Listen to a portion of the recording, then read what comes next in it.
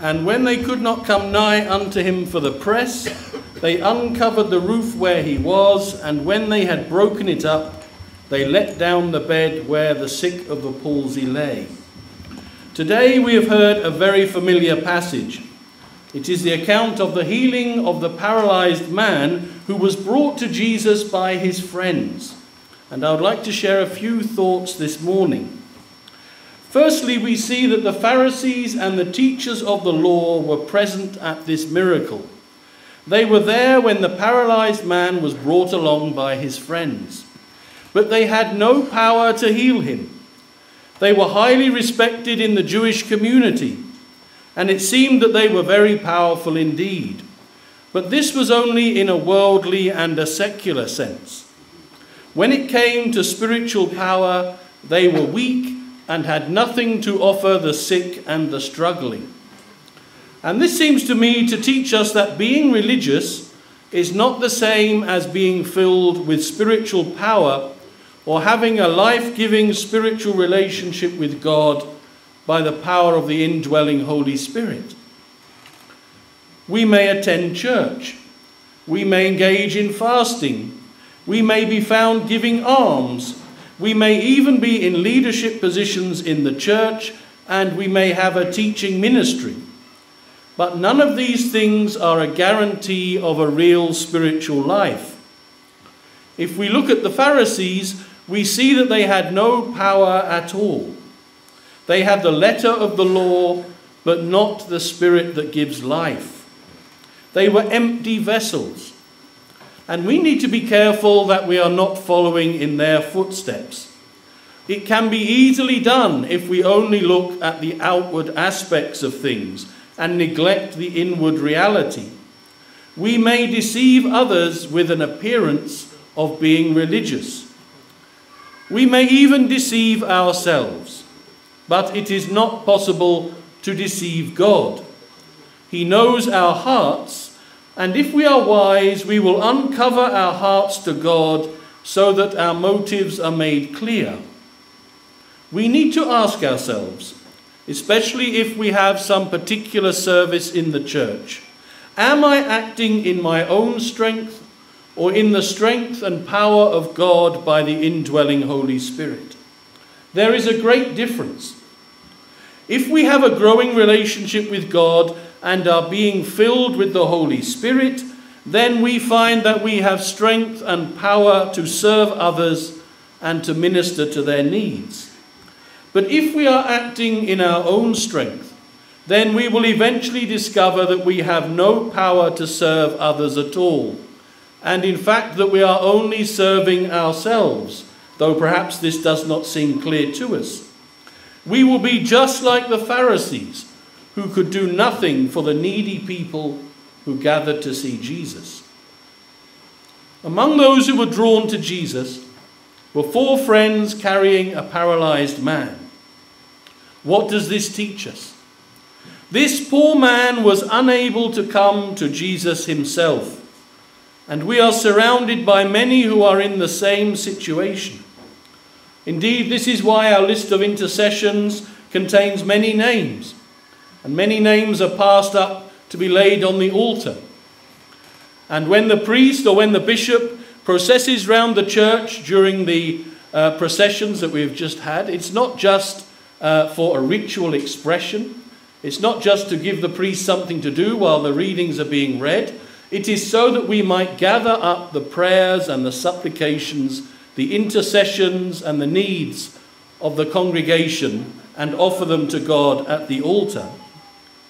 What of our friends and our family who are far from Christ? Who will bring them before him if we will not? This is an important and necessary ministry for each one of us in our schools and colleges, universities, workplaces, and in all those places where we meet others.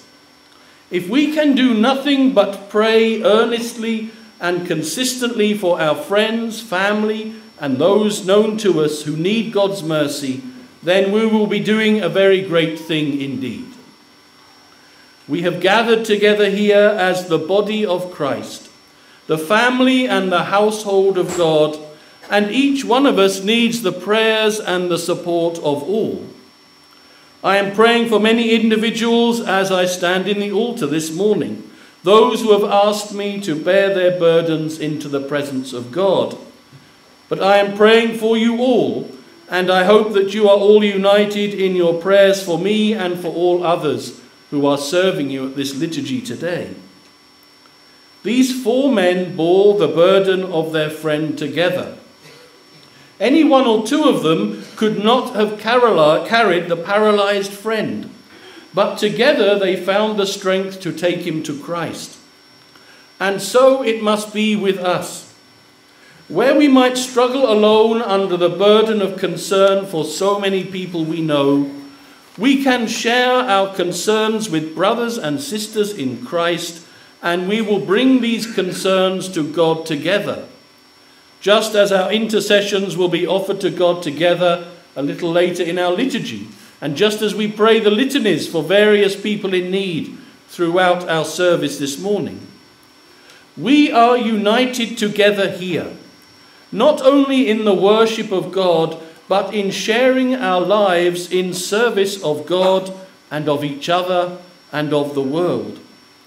Each one of us has a necessary and unique part to play in the Christian community, the spiritual communion which we share in the Holy Spirit. We are gathered together as men and women of many ages, the young and the old. We are gathered together as many people from different social and ethnic backgrounds. We have gathered together with different responsibilities, different careers, different histories and experiences, but we are united in the life of Christ by the indwelling Holy Spirit, which makes us one. And in this unity, each person gathered here today matters. And each person gathered here in our worship today has a part to play. Even the very youngest, even the one recently baptized into the body of Christ. Indeed, the most blessed times in my service as a priest are when I give communion to one of these precious little infants and children. In our communion with Christ as his body, these precious ones belong to us all. And each one of us sitting here, as we look around at those who are gathered in prayer this morning, each one of us belongs to all others. These little ones especially remind me of how I am to approach the Christian life, with unrestrained love and hope, with confidence and trust, with humility and simplicity. I am sustained in my ministry by the prayers of these little ones to whom the kingdom of God already belongs. We gather together, and each one here is precious and irreplaceable. You are precious, and you are irreplaceable. There is a service here that only you can perform for us all in the will of God and by the grace of the indwelling Holy Spirit. What of these 4 friends? They faced many crowds. There was the roof, but they persevered. They kept their desire for their friend to be healed before them at all times, and they brought him into the very presence of Christ. Not to the edge of the crowd, not to the doorway, nor leaving him on the rooftop. But they used all of their strength and energy to break through into the presence of Christ, where they laid him carefully down. And what of the burdens we bear? Those people who are dear to us and often in our thoughts and prayers and our own struggles and anxieties. This passage, it seems to me, teaches us to persevere, to make every effort in our intercessions and in our witness. It teaches us to share our needs with others so that we can offer prayers for those who are dear to us and known to us together. Of course, we know that on this occasion, the prayers of the 4 friends were heard, and they saw their heart's desire fulfilled. Their friend was made whole and went to his home glorifying God. He was a changed man. But we also have a part to play. Will we bear the burdens of those sitting around us in the liturgy today? and the burdens of others known to us. If we serve one another in this way, as our 4 friends brought their broken friend to Christ, then we can be confident that others are praying for us and seeking to bring our needs before Christ. This is what it is to be the church of Christ.